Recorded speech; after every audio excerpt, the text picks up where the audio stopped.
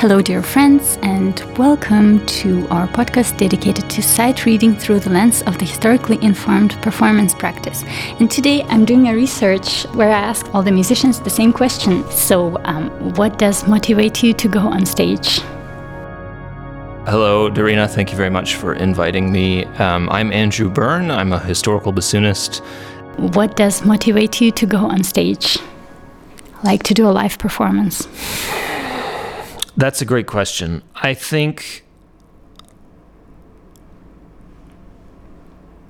don't know if this is the answer, but I would say that what is a great privilege for any of us as musicians today, and I think probably is a motivator. I don't know if it is the main motivator, but I don't think we realize, even compared to 10 years ago, how much a privilege it is to walk on stage and for even a 2-minute performance, how lucky we are to have however many people there are in the audience give us their full attention. And that was a given in so many different aspects of life before smartphones. But today, the concert space is almost the only space left where it's sort of taboo to take out your phone. And I hate to say it, probably a movie is the only other place, or maybe a theater, but I don't know if there's really any space left where it's sort of unacceptable to take a phone out and just not really pay attention. And I haven't realized until recently how disruptive and destructive it is for it to be acceptable, even on a one-on-one, or if you're like with a group of friends, even 4 friends, that one person may have their phone out at any given time. And I don't want to say I think there is going to be a reaction to that from the sense of our children. I think we will all, our generation, are going to stop our kids from having smartphones. I think that's how I feel personally. Certainly my kids. But I think at the moment it's like such a privilege to do that. And I think there's when we go out there, that with that realization that we really can't, as you would say in English, phone it in. Like, we have to play to our best and move those people, because if we don't move them, or at least we don't do what we came there to do with our best intention and best effort, then they may decide it's not worth coming back. And what's left? What's left for them in their lives if they don't ever put the phone down? But how do you profit from that personally? What is your attraction to this activity? I just played a private concert 2 or 3 weeks ago anyway, and there was this moment. It's these things happen in a concert sometimes, and it's memorable for what it is at the moment, but it'll never sort of happen again in the same way, and you can't replicate it. And for me in this one, I think we were probably 30 people in the audience. We were in a beautiful farmhouse, and 2 of us, we played really, really well. We really enjoyed it. No complaints about the performance. And then afterwards, the host said, "Thanks very much for playing. Would you take any feedback?" And I was like, "Okay, sure." And I was really worried that people would be like, yeah, but I thought, your ornaments or whatever, the intonation was a little bit more. And people just said, I really imagined, I could hear that you were really playing, and I don't mean play, but I mean like with toys, play like children. I really, and they were giving you like how they felt emotionally, what they saw, and how I've never heard the air move like that, up and down and that sort of thing. And you realize that whether or not they think about it again, that in that moment it really was meaningful for them, and therefore it was very meaningful for me, because what's most important to me is that someone is sort of taken on a journey internally. But at the end of it, you realize that was a group activity, and everybody there actually, I didn't know this going into it, but they all had known each other for 40 years, most of those people. And that was really something that was meaningful to all of them. It was a community building activity. And that, I think, is what we offer in general, is that we offer an experience which is a communal experience, which everybody experiences together. But you're talking again about like the others, the audience. But how does it warm up your heart? But that's like, what I mean. Yeah, I'm saying okay. that experience, to know that you're the focal point of an activity which happens once to those people, and sometimes those people are strangers, but sometimes they're there together, and to know that they will connect a moment in their life with that performance somehow. Like it's important to me that I help them do that, really cool. And like I remember one of the things of my, when I visit my parents or whatever, sometimes there are these moments of, do you remember that point in our life? Yeah, it was when we went to that concert. You'll remember a sort of time based on what music you listened to. Yeah. Or you remember when we went, oh yeah, I remember that. Yeah, and that was when your mother, whatever, that sort of thing. And so I think those sort of events are absolutely like, we need to be those people who help frame the experiences of others, and I find that meaningful. Yeah, that's a very noble point of view, I would say. Really cool. Thank you very much, Andrew. So first of all, could you please introduce yourself? Because I know you very well, but of course, for our listeners, even though we had you on our show once with Renaissance music, but now it starts again. Hello, my name is Johanna Bartz. I'm a flute player. I mainly play historical traverso instruments ranging from late medieval repertoire to early 20th century, but I also, sometimes it happens that I play contemporary repertoire, but then actually on historical flutes. And my main focus in my work is on the 18th century, so on Baroque music, but also on 16th, early 17th century, on the Renaissance repertoire. And I'm a freelance flutist, but I also have a small teaching position at the Schola Cantorum Basiliensis for Renaissance Traverso Consort and also for pedagogy Traverso. So it's a little bit of a mix, but I'm mainly there for the Renaissance flute. My question is, what is your motivation to go on stage, and how do you personally profit from that? That's a really hard question. And I think initially, if I think back to my first performance experiences ever as a child, there was maybe not such a strong motivation to go on stage. It was more the fascination of playing an instrument, or I remember my very first performance I ever did was actually dancing in a small, dance group for children. And I remember, sometimes people say like children are not nervous, but I remember I was incredibly nervous. I was 6 years old and it was really, that part was difficult. But I think going on stage was just a side effect of wanting to play music or doing something with an instrument. And then, the being on stage part and performing for an audience had to go along with it. But initially, that was never my motivation, to play an instrument.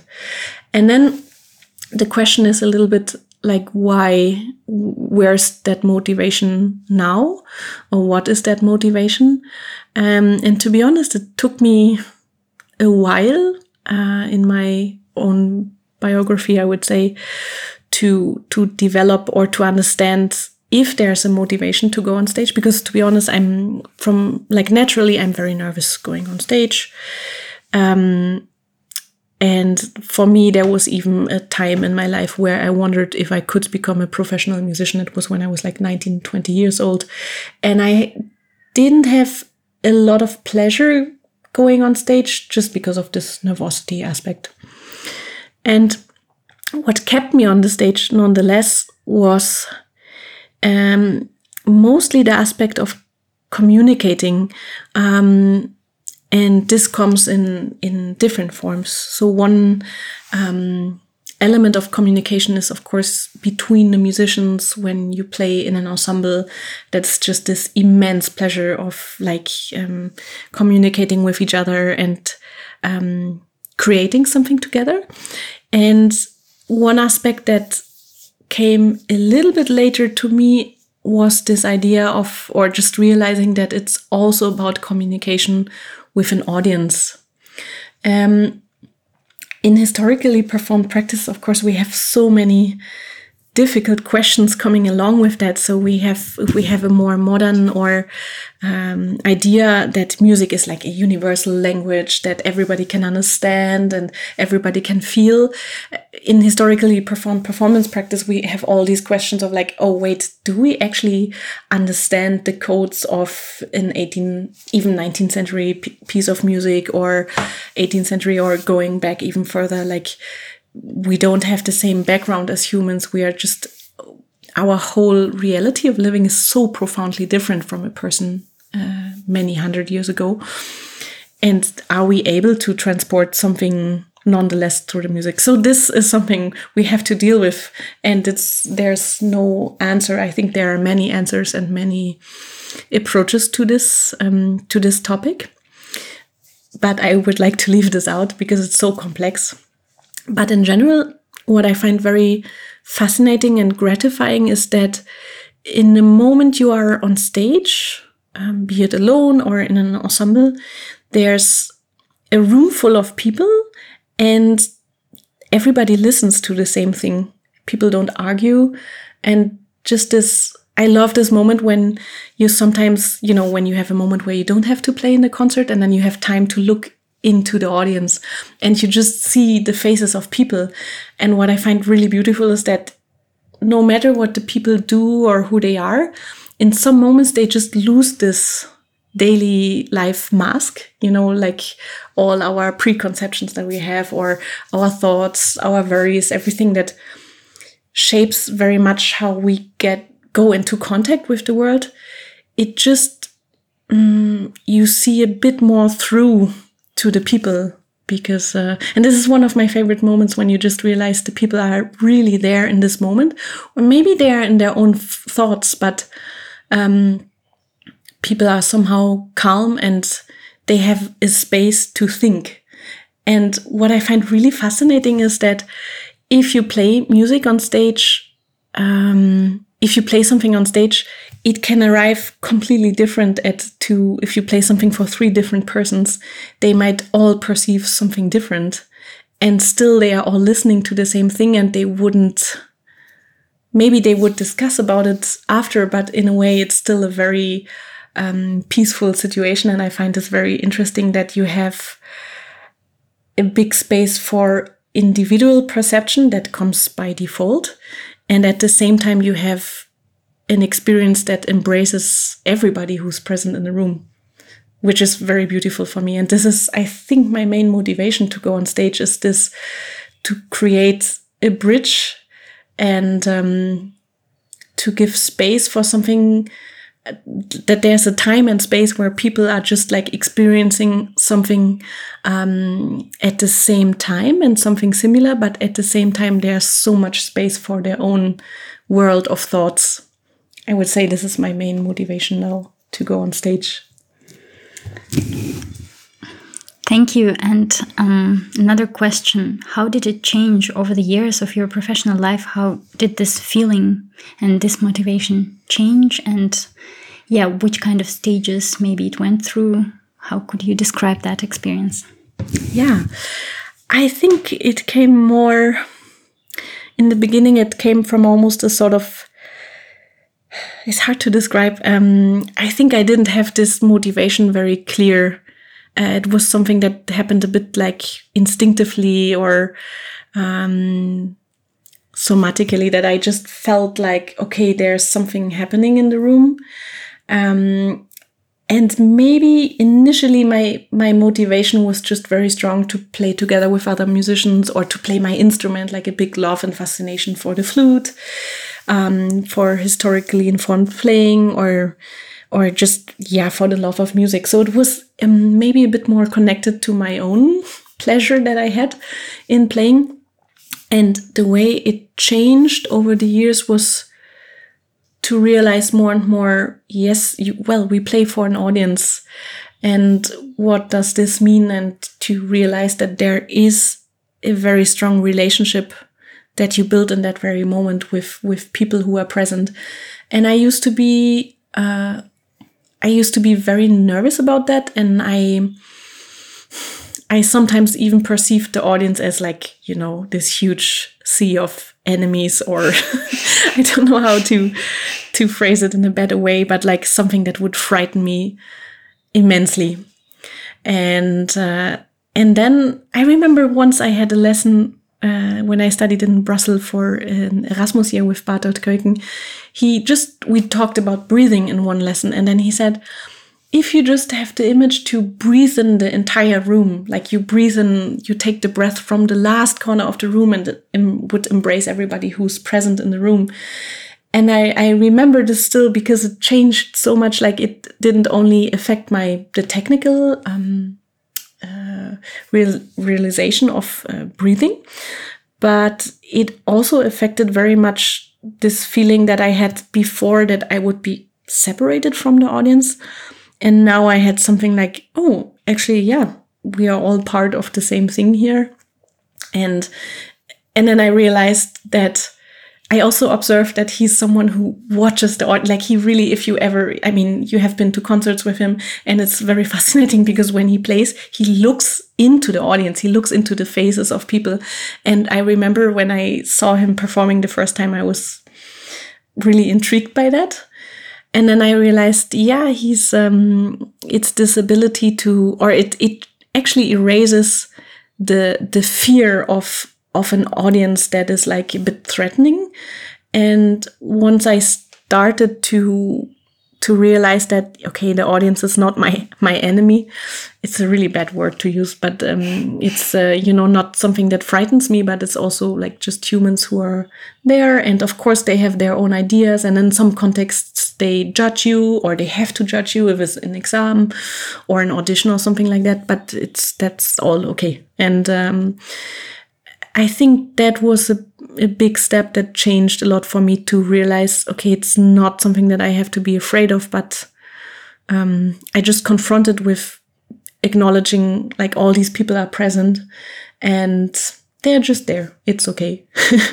And then from there on, I could enjoy more and more this, that in the end, it's a form of communication and like getting into like communicating something without becoming awkward or like getting too close. It's very interesting because it's a blend of like communicating something that can be extremely intimate, but at the same time you don't overstep a personal border or boundary, that you don't overstep something, which is really great. Like you can communicate something very personal, but you're not, it's not weird for the people. They choose to be there. And there's this form of whatever concert format it is. I mean, nowadays thank God, we have so many innovative approaches to what we understand, of our understanding of a performance, and not necessarily this very strict late 19th century concert situation that was the standard for many, many decades. And just apart from that, it's just, I find it very beautiful that we communicate something extremely personal, and at the same time, the form allows us to respect the boundaries of the other person that's listening. That's a very interesting thought, and thank you very much for answering my question. Thanks. Thanks for inviting me.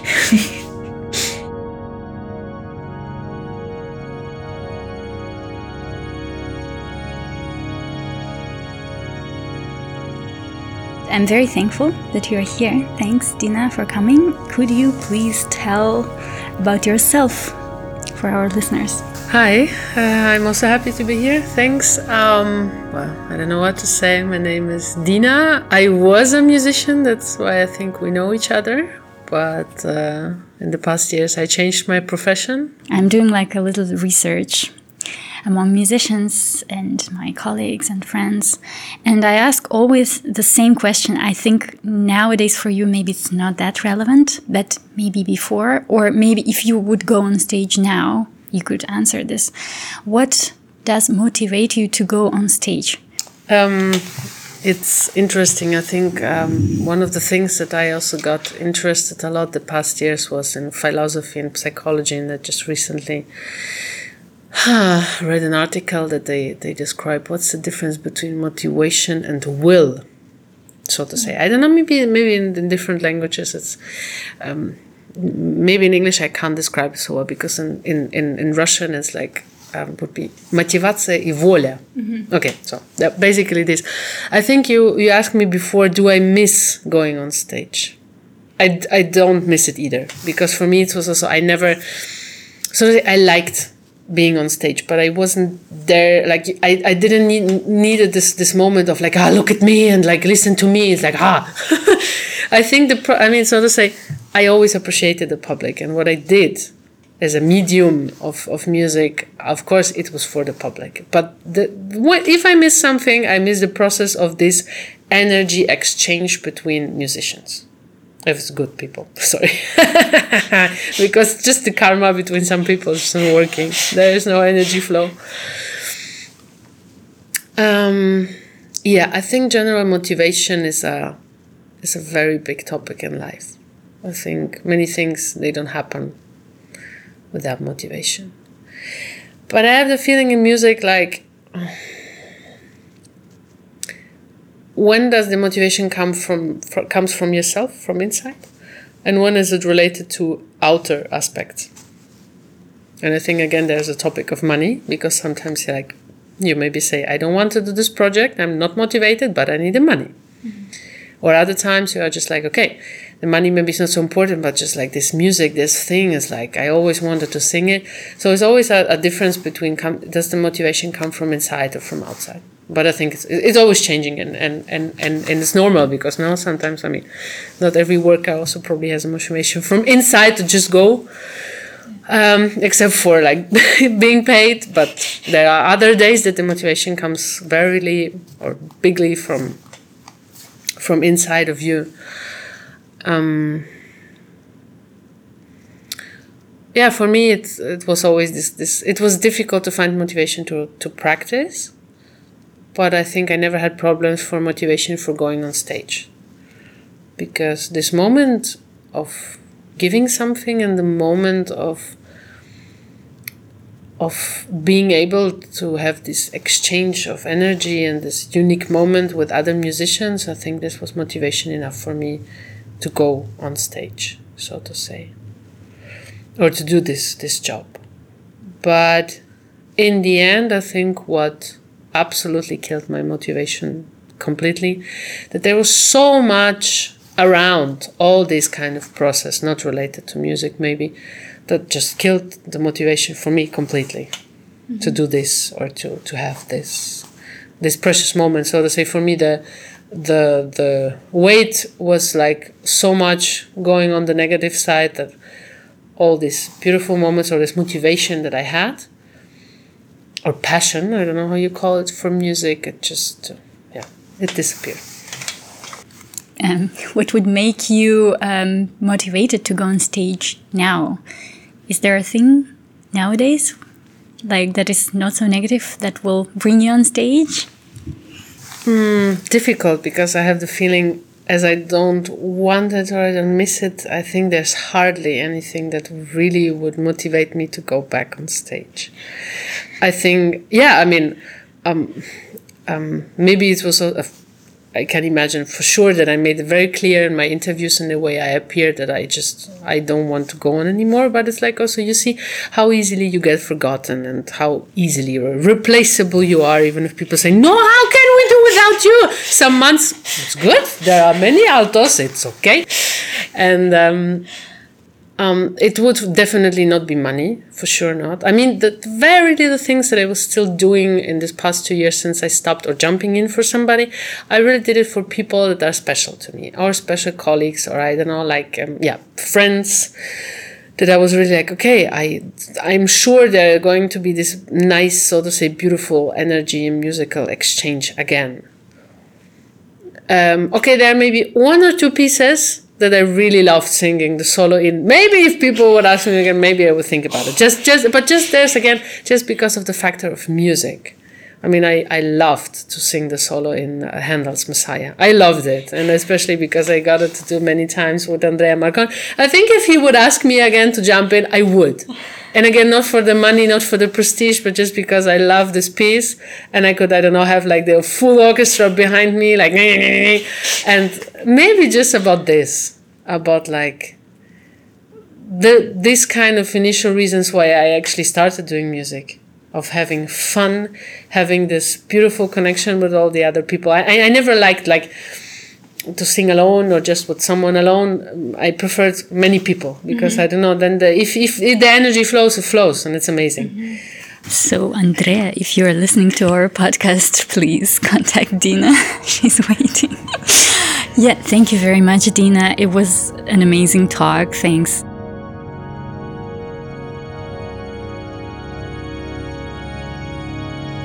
Hi, Darina. Thank you for inviting me. I'm Pablo Gigosos.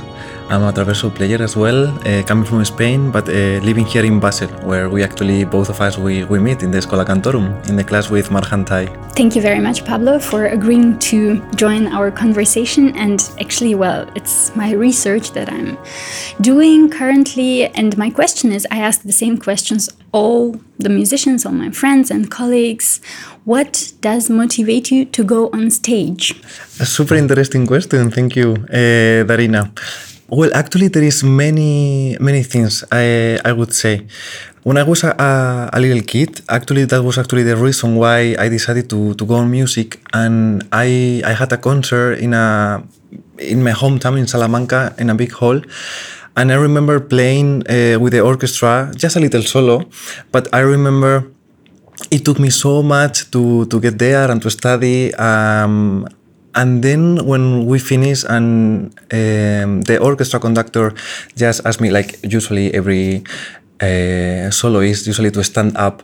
And I remember the feeling that I play well. I was really happy about it. And then this applause, and everyone was super excited about it. And I felt really, really good, because after all the work that I was doing before, like it paid off in this sense. I felt really happy about it, and the people was as well with the result. And that was, as a kid, one of the main things I decided that this is so amazing. I want to feel this all my life. And of course, this is connected with the affectos and with the expressions. Usually, that's why we are doing music. In my case, sometimes it's difficult for me when I speak with the people to really know what the people is feeling or they are knowing. For me, music in this situation is like a little oasis. I don't know if it's said like this in English. It gives me the space where I can try to express what I have inside myself in a easier way. To me, at least, since I struggle a little bit sometimes to be maybe empathic, I think it's said, or to understand the feelings of other people's from music. And coming on stage, it gives me this freedom of try to be myself and to express what I have inside myself. How did this motivation or this wish to go on stage, how did it change over the years of your career when you started and now? Like, what is the trip? What is the travel? Well, in a way, maybe it's also connected with being nervous on stage. I had a moment where I actually thought, okay, maybe this is not for me. I had a really bottom line. I did one time an orchestral audition when I was around 20 or something like this, and I was so much well prepared. But then I screw up so much. I did it really badly because of stress. And then I thought, maybe this is not for me because it's been already some years. It was really, really, really horrible. Like hell, really thinking, okay, maybe this is not the place. So then I decided to give myself another opportunity. Then I had an audition with the Amsterdam Baroque Orchestra that it was just, I don't know, like 3 weeks or 4 weeks, something like this, for an academy with them. And then I thought, okay, I give one more chance. Yes, if this is not working, then I just need to start to think something else. And then I don't know if it was because I went so badly in the other one in Italy, that then since that moment I remember kind of in general the nerves start to fade out, and I did really well this audition. And since this moment for me was motivation changed completely, because suddenly I start looking to the audition or concert or being on a stage in a different way. I learned from this horrible audition to realize that it's not about being good. It was more about, I have something I want to share with you. I want to present it to you. If you like it, it's wonderful because it's what I want to do. If you don't, it's okay. I can go to the next thing or whatever.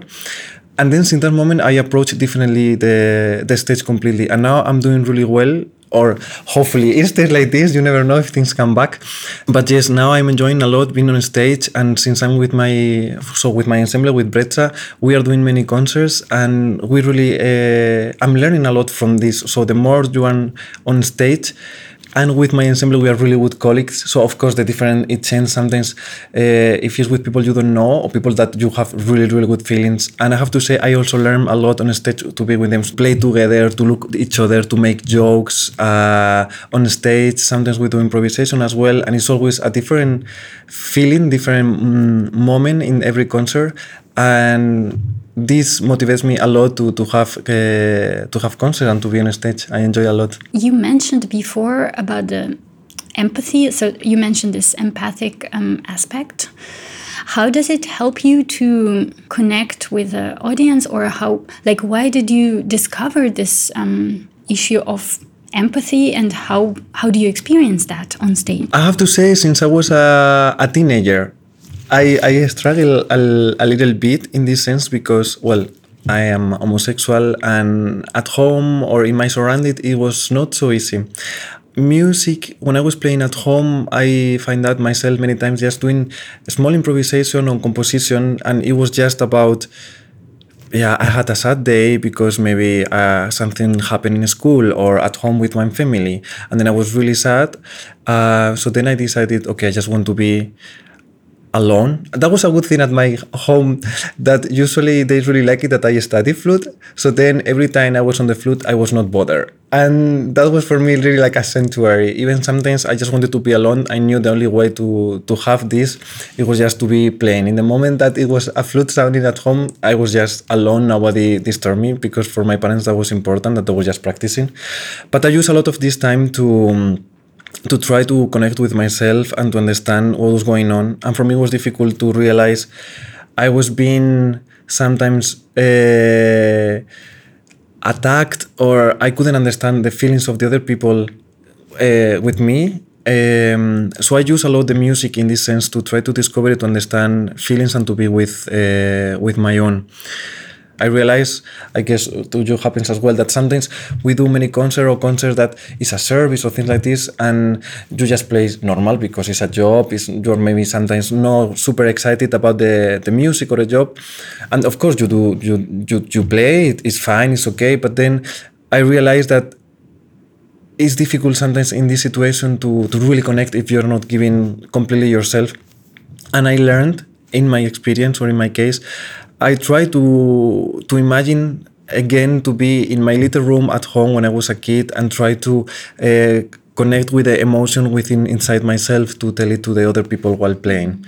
And I like it's a little sad in a way, no? Because sometimes those feelings, when they come back, they were not always happy feelings. But I have to say that I learn a lot from it, and can be back to this stage. Thank you very much, Pablo. A very interesting answer from you, that you are also reconnecting with yourself on stage, and it's an important process. Yeah, and it's a very intimate and very individual Completely. process. Yeah. Thank you very much. Have a nice day. Bye. Thank you, Darina, for having me.